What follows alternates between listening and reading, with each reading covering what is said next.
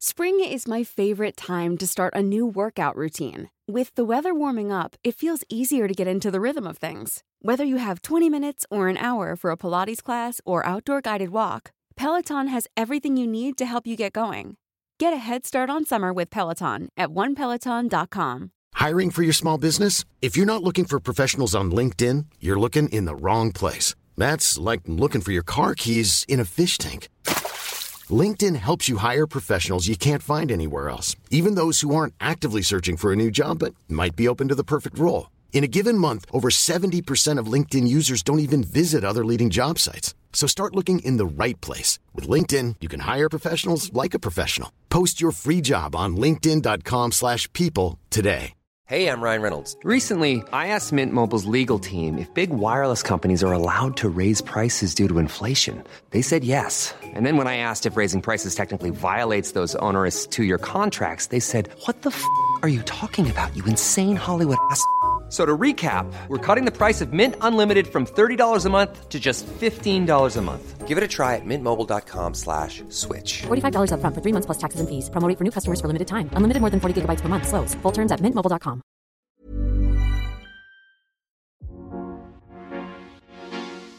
Hello and welcome to The Deal Room, where every Wednesday we talk specifically about all things corporate finance, from the biggest M&A and PE deals to the strategy that drives business decision making. We aim to bring what you learn in the classroom to life with real-world examples and hopefully at the same time have some fun with it. So let's dive in. Hello and welcome back to The Deal Room. And what we're going to talk about today is something called Davos, and we're going to use that to kind of talk about a couple of the themes coming out of Davos that are particular interest around private equity, AI, so all of the good stuff. But we thought a lot of people who might listen might not even know what or where Davos is, the importance or not of that event. So we thought we'd start with perhaps a little bit of an explanation, because I think if you're going to go and work in probably any corner of finance, you probably will come across this on an annual basis, because it does touch on nearly every part of the financial spectrum, from investment banks to PE to asset management and everything in between. So, yeah, Stephen, perhaps you could kick us off with, what is this event? Davos. Well, I'm quite disappointed actually that you can see my screen. I don't have nice mountains in the background. Have you never been to Davos? I know you used to move and shake in a few political circles back in your youth. I mean, you never got the invite?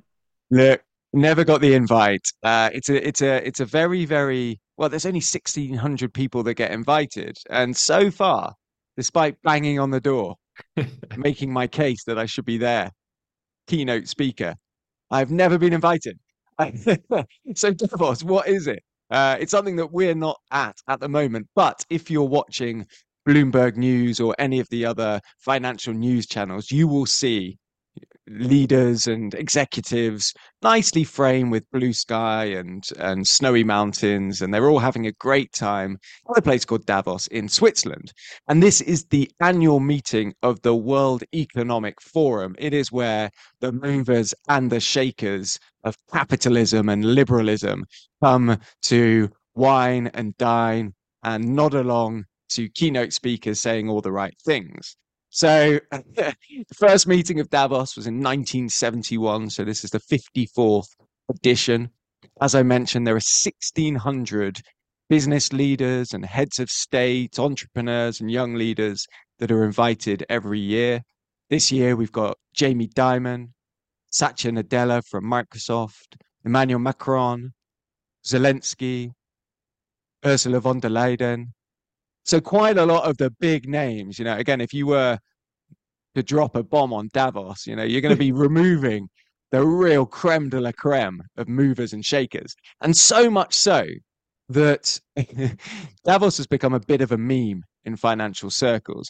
It was back in 2004, a guy called Samuel Huntington termed the phrase the Davos man or the Davos woman, a kind of private jet owning executive making globally important decisions, kind of like the global elite.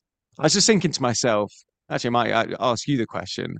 Who who would you say is the ultimate Davos man or Davos woman? Who is that person that just fits in with this global elite, making decisions, prognosticating on all sorts of interesting things? Who would you put down as the ultimate Davos person? Well, someone who I've always been and still am a big fan of. However, she is Davos all over. Christine Lagarde, her tan, her fashion sense, her pizzazz, her slightly shady dealings when she was finance minister. Yeah. Uh, yeah, she's a Davos woman for sure. Yeah, well, she's there. She's there this week. So I reckon she's probably been every year for the last 20 or 25 years. So yeah, I was thinking maybe Tony Blair. He's quite a, you got Tony Blair consultancy, jet setting, on the board of various things, talking a big game. This is his main roadshow of the year. Did you not know that? This is where he goes. This is where he literally like sets his business deals for the next 5 years, like every year. So I have this thought. I mean, obviously, Davos is a ski resort in Switzerland. I have this thought of a real elite CEO, a kind of Bill Gates or something like that, just coming and learning how to ski on the beginner ski slopes, falling over and being laughed at by the rest of the global elite. Maybe that doesn't happen, but I like to think it does. Would you say the most in demand person at Davos this year is Sam Altman? Would he easily take that this year, do you think? Yeah, I mean, we're going to talk about AI. That probably is again in the word cloud of Davos conversations, both in the conference room and in the bars and the side meetings. I would suggest that AI, generative AGI, is going to be the talk of the town, and therefore the likes of Altman, the likes of Satya Nadella of Microsoft, and a couple of other ones that we'll talk about are going to be yeah, a couple of years ago, it was Greta Thunberg and it was climate change. It still is. The opening, the opening conference, the conference was opened with a concert, and the title of this year's Davos is Rebuilding Trust. And the concert was basically a representation of the Sahara and the Amazon rainforest to represent our kind of climate burden and climate catastrophe. I just think it's so strange just thinking, all right, I'm in this ski resort surrounded by, Zuckerberg and Diamond, and I've got I've got this strange representation of the Amazon. I don't quite know what's going on. That's fine. Well, they're obviously very in touch people. So, Of course. all right. Well, look, let's talk about three topics then coming out of Davos, and one maybe to kick us off is around private equity. So, what's happening in the private equity space? It feels like it's been a couple of weeks since we've talked about this now. Yeah, so I just tried to pick three FT headlines from the week in Davos and try to unpack what's going on as maybe a bellwether or a bit of a signal as to what's going on or what's predicted in 2024 with regards to deal making. So the first one is private equity predicts deal rebound as sellers capitulate on prices. So unpacking this a little bit. So as we've mentioned before in the podcast, lots of private equity firms have bought big, have filled up their funds by buying companies over the last few years. And they have been waiting and waiting and waiting and waiting to sell these companies, waiting on valuations to return to a kind of 2021, early 2022 level. Valuations have dropped off a cliff, as we know, due to the rate hiking cycle, increased cost of capital, closure of the IPO market, and so on. So there's been this wait and see element across the private equity alternative asset industry. Can we just hold on to this company for an extra year?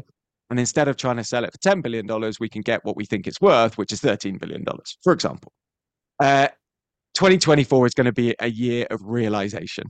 And it was Pete Stavros, co-head of private equity at KKR, that said sellers have conceded to lower valuations and the pressure to meet a certain return on investment is ticking.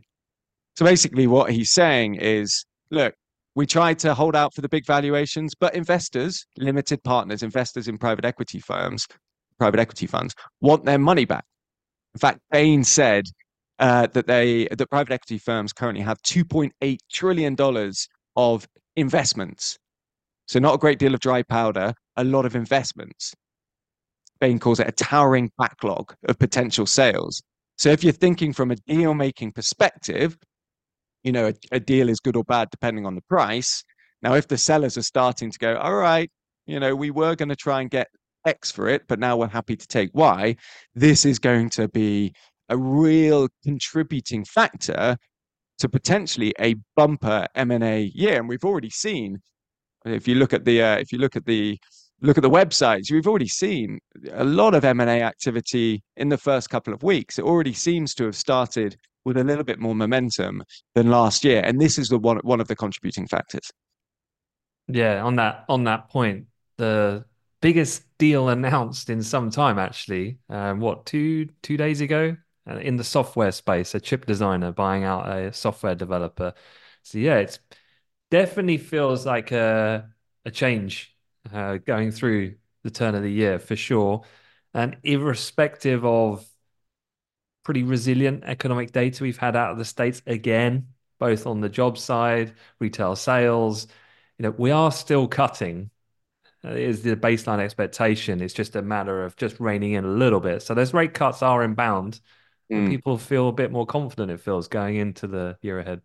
Yeah, and it is great to get the sentiment of Davos because these are the movers and shakers, both from a government perspective and also from a business perspective. So if this kind of a theme of a little bit more confidence is there, then that could be good for the markets in general. But I want to pick up on one point.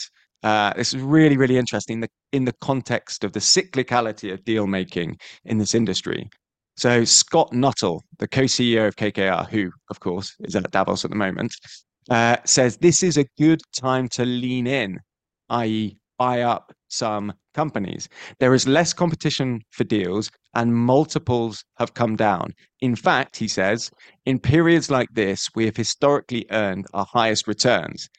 And that statement reminded me of Buffett's classic, be greedy when others are fearful, fearful when others are greedy. So this is not a great time. Well, it hasn't been a great time for deal making. Confidence is still relatively low, but now's the time to pick up some cheap assets that are now for sale. So this is the time where the multiples, remember, from a private equity perspective, one of the key metrics is money on money multiple, what you got out relative to what you put in. So if what you're putting in is less than you thought you might have to put in, there's a higher likelihood that what you get out will be bigger relatively. Oh, Scott pumping his book there. Yeah. I mean, look, if you're at Davos, you've got to pump your book. Yeah, what exactly. are you doing if you're not? Cool. All right then. Well, look, let's move on to the second one. And to be quite honest with you, I mean, I've not been tracking Davos a great deal, so it's timely conversation. But there's an AI company. I was about to say small. When you hear the numbers floating around with this, it's not that small. But yeah, what have we got? What's this French AI company? Yeah. So the second headline I want to talk about today is Mistral. It's actually a French term for the winds blowing in off the coast of Provence in the south of France. The Oh, Mistral. how perfect for the Yeah, topic. I know, it's wonderful. So Mistral becomes the talk of Davos as business leaders seek AI gains. So obviously the big theme here is let's all talk about AI and AGI in particular and how it is going to necessarily affect businesses, governments, and the world. We've spoken a lot on the podcast and OpenAI and Cohere and Anthropic have been taking quite a lot of the headlines. US, West Coast based technology companies hitting some pretty high valuations relatively early on in their corporate careers. Anthropic's a few years old, Cohere's 4 years old, etc. But Mistral wins the prize, the highest valuation to age of company ratio that I think I've ever seen. Feels quite bubbly. So Mistral, artificial general intelligence company based out of France, has just raised 400 million euros at a valuation of over 2 billion euros. So putting that valuation into context, $2 billion valuation on a company that was founded in 2023 And I just shared with you a picture of their team looking all smiley and happy and wearing Mistral t-shirts. How Well, many do you reckon there are there? what's the value per employee on that valuation? That is mind blowing. So we're looking at a photo with about 15, maybe 20 employees. And that's the total sum of the employees at Mistral. It's only a few months old. Yet it is valued at over $2 billion. And I was just checking out some similar listed market capitalization companies here in the UK on the FTSE 250. I was thinking, all right, I wonder how many employees other £2 billion or €2 billion companies in terms of market capitalization have. And I looked at Wizz Air, the low cost airline, employees 7,300. Dunelm, the home furnishings Oh, company. classic. Always got time for But Dunelm. always got time for Dunelm. Well, look, they've got over 10,000 employees. And Balfour Beatty, the kind of construction infrastructure company, it's got 25,000 employees. And they're all worth the same as Mistral. It's got about 16. It's It kind of insane. blew my mind when I just saw that photo and thought, So, gosh, yeah. so is this a case of a new type of technology they have, new idea, or is this more FOMO from the investment community? Yeah, there's definitely a little bit of a bubble here. I think the realization that is coming, though, is that this isn't a winner takes most market. This is such a big Hmm. $1 trillion, multi-trillion-dollar market potentially, and the realization of business use case has been there for all to see in the last year. And the speed of progress is so quick that I think people are realizing that much like the internet boom, there were 4 or 5 companies that came out of that and turned into multiple $100 million, $1 trillion companies. So it's not going to be that there's just OpenAI that we should all try and pile into. It might be that OpenAI works best for a few use cases. Mistral is trying to focus on open source, customizable AGI, which I think might have different use cases and different customer bases. So you'll probably end up with 3 or 4. I'm pretty sure this is not a particularly big prediction. I'm pretty sure that 1 or 2 of these will become $1 trillion companies. You need that. The next wave is going to come, right?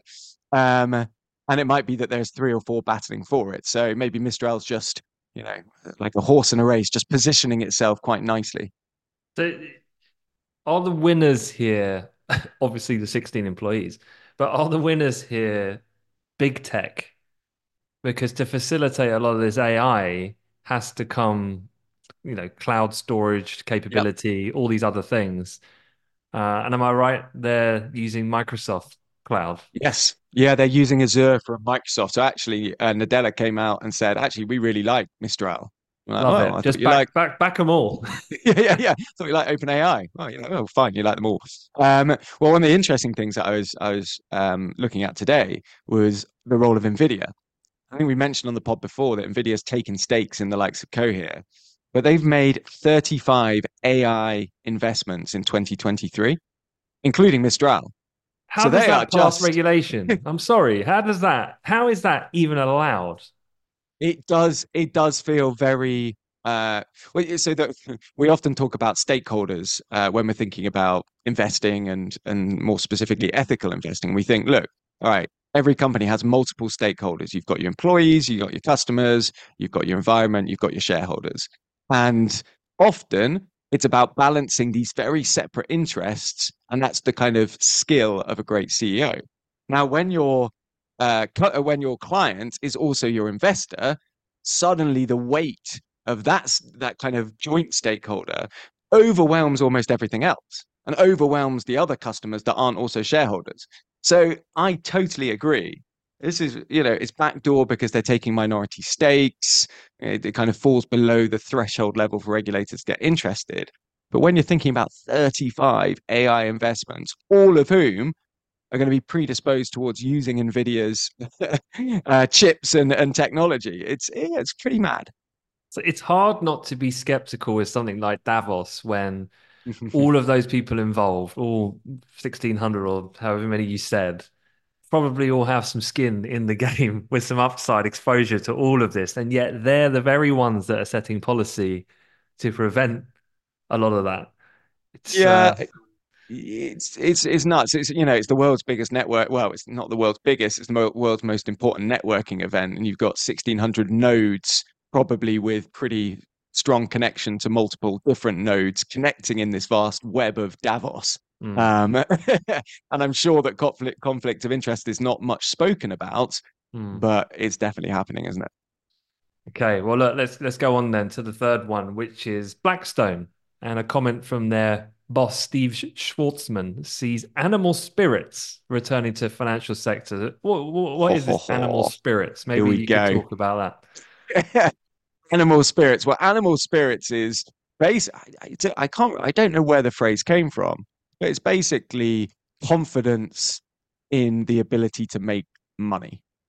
So animal spirits. So I am confident. I feel bullish that I'm going to go out there and be an animal in the market. I'm going to make money. I'm going to make money, and I'm going to win.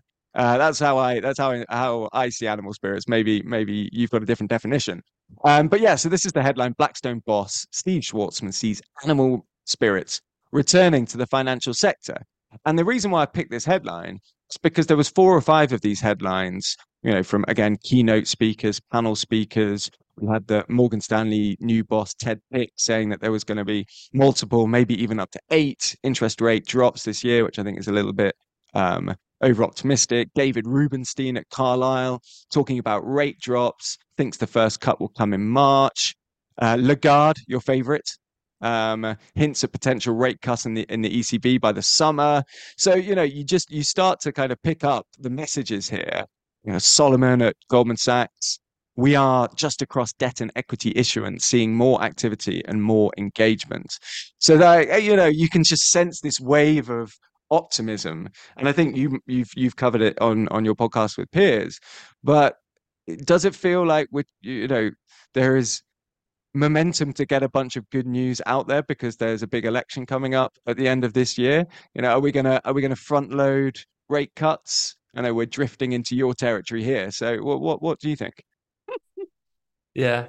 Again, I just can't help but think when you say all these things and you've got like each end of the spectrum from like the policy setter sat there side by side having dinner with the banker, Mm, with then the CEO of an investment bank, and then you've got the PE guy sat there. It's just, yeah, I don't know. I don't want to go down the trap of opening Pandora's yeah. box and speculating on all the stuff that goes on, but yeah, it's definitely interesting. Could there be your question then? Could there be pressure to act with policy? I mean, yeah, I mean, I would if I were the CEO, Mm. if I were one of these business people, I would be putting pressure on making these things happen. I mean, obviously not bluntly, but in a sophisticated way and in a unified voice from the industry and across different sectors to put pressure on policy setters. I mean, your goal, your objective is different to a policy maker. And so your goal is to appease all those stakeholders you said. So in their interest, I would be piling it on.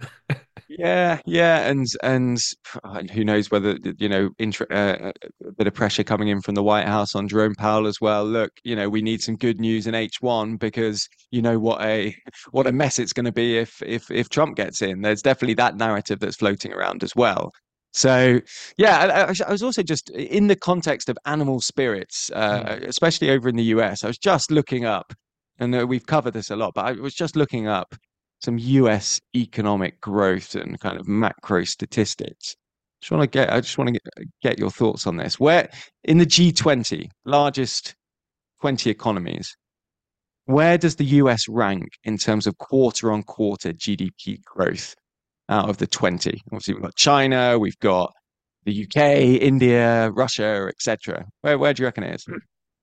Well, China's slowing, but it's still growing fast comparative to Western economies. So what, where is the US?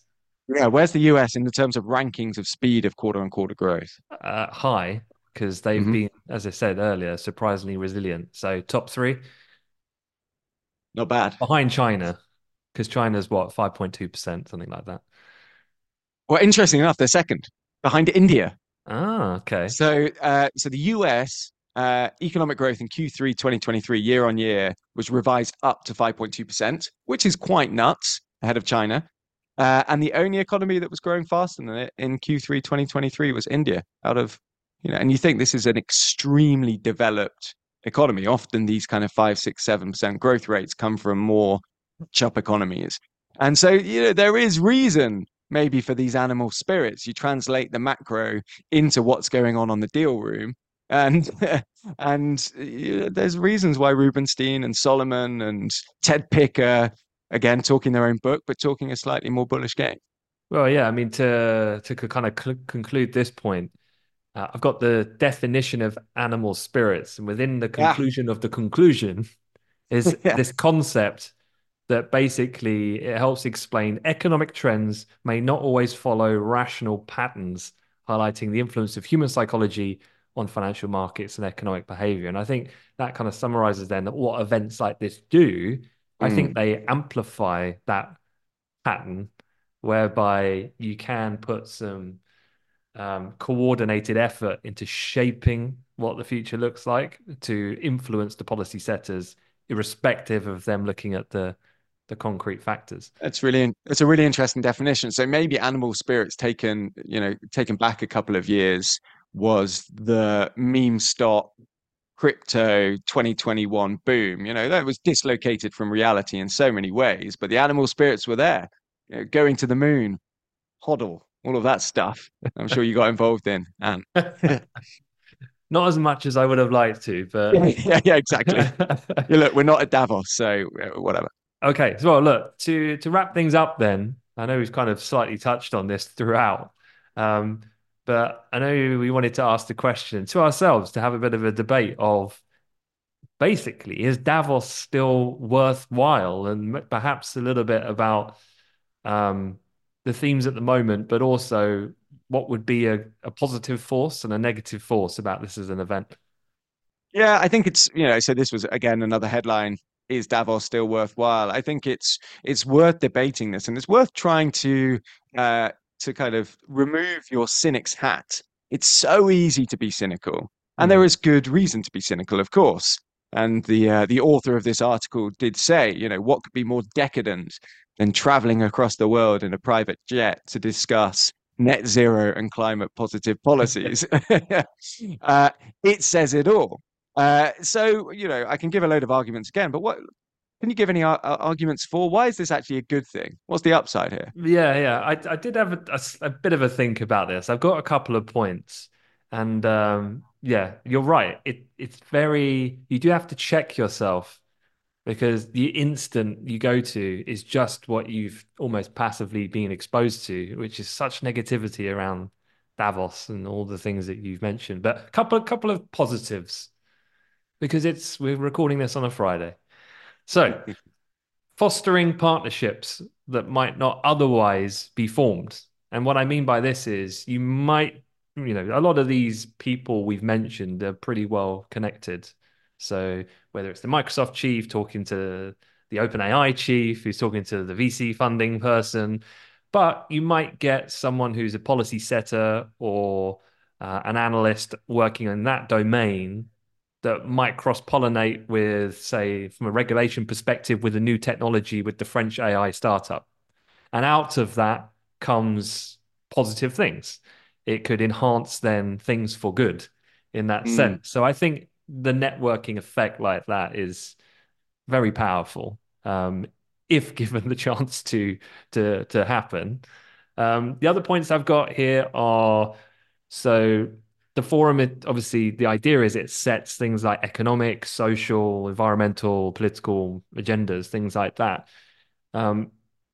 It's this idea in my mind of a more unified approach. The world seemingly in 2023 feels like geopolitically it's becoming fairly fractured on a lot of key issues. And these involve all of the biggest world economies. So I think getting everyone together, I'm not going to call it a safe space, but the fact that they can all be there and have dialogue, I think, is a positive thing as well. The other thing is the bringing together thought leaders and experts to inspire and educate one another. I know one of the things here is they do bring out research during these events where they'll come out and talk about that sort of thing. So I think that's positive to rub off on each other. And then, the other networking things that come out of this, I think, which kind of summarizes what I've said, it's not just about investments, but there might be new initiatives, solutions to problems. I don't think this is just about money, like we've kind of talked about it, trying to, I guess, lay the foundations for what that could look like in the future. There's a lot of intellectual benefit from these high level discussions, I think, that can have a positive impact on certain things. Yeah, and I think maybe just to end the positive note, maybe to end on a positive note. I think, as we said, being a cynic makes you feel and sound smart. And obviously, when you see Greta Thunberg coming to the World Economic Forum, the cynic in me would say, gosh, well, this is just a bit of greenwashing. No one's actually really listening. She's a big name and it's just a nod to that to that particular movement. But the reality is she's got an audience and she's saying things that matter. And even if only a few percent of the people that are in the audience actually, have a bit of a moment and think, oh gosh, what I'm doing isn't particularly climate positive, and maybe have a couple of side meetings and maybe, so very easy to be cynical, but there is some good stuff going on there. And there are, people aren't just there cynically to make as much money as possible all the time. There are some good people. I wouldn't want to say that there's not. I hear the Chateau Petrus is particularly tasty as well. Absolutely, absolutely. Well, look, annual membership to the World Economic Forum costs £50,000, and I think it's about £10,000 to get the ticket and accommodation. So, and if we have a bumper year, 2025, we will be reporting live from Davos. I'm actually quite interested to know, what does annual membership mean? What does that get you? 50,000 sounds like a good price to get in for some of those people. Sounds like an excellent price. Yeah, I don't know whether it's £50,000 to be a member of the World Economic Forum and then it's invite only to Davos. I would assume it's something like that. You can't just get any old, Ant and Stephen coming along. Well, I know so what we'll do is between now and next year, we'll set up a ski training business and we'll become instructors, and then we'll kind of find a different way in. Maybe I could run the cafe and be the barista. You can be the ski instructor. Yeah, as long as it's got an AGI element. You get AI in there at all? I don't know. Cool. All right. Well, look, thank you for breaking down Davos for us, Stephen. And any questions at all, as I always say, wherever we share the podcast, particularly on channels like LinkedIn, things like that, feel free to drop us a message. Any questions, thoughts, feedback, always welcome. And have a great rest of the week. Thanks, Ant.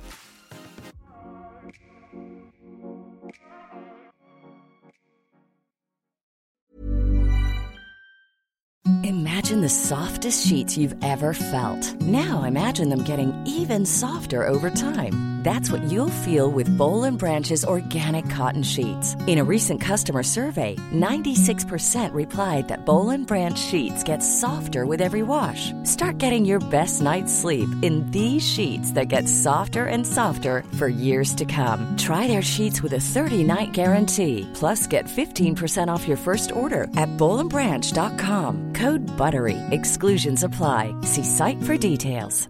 Planning for your next trip?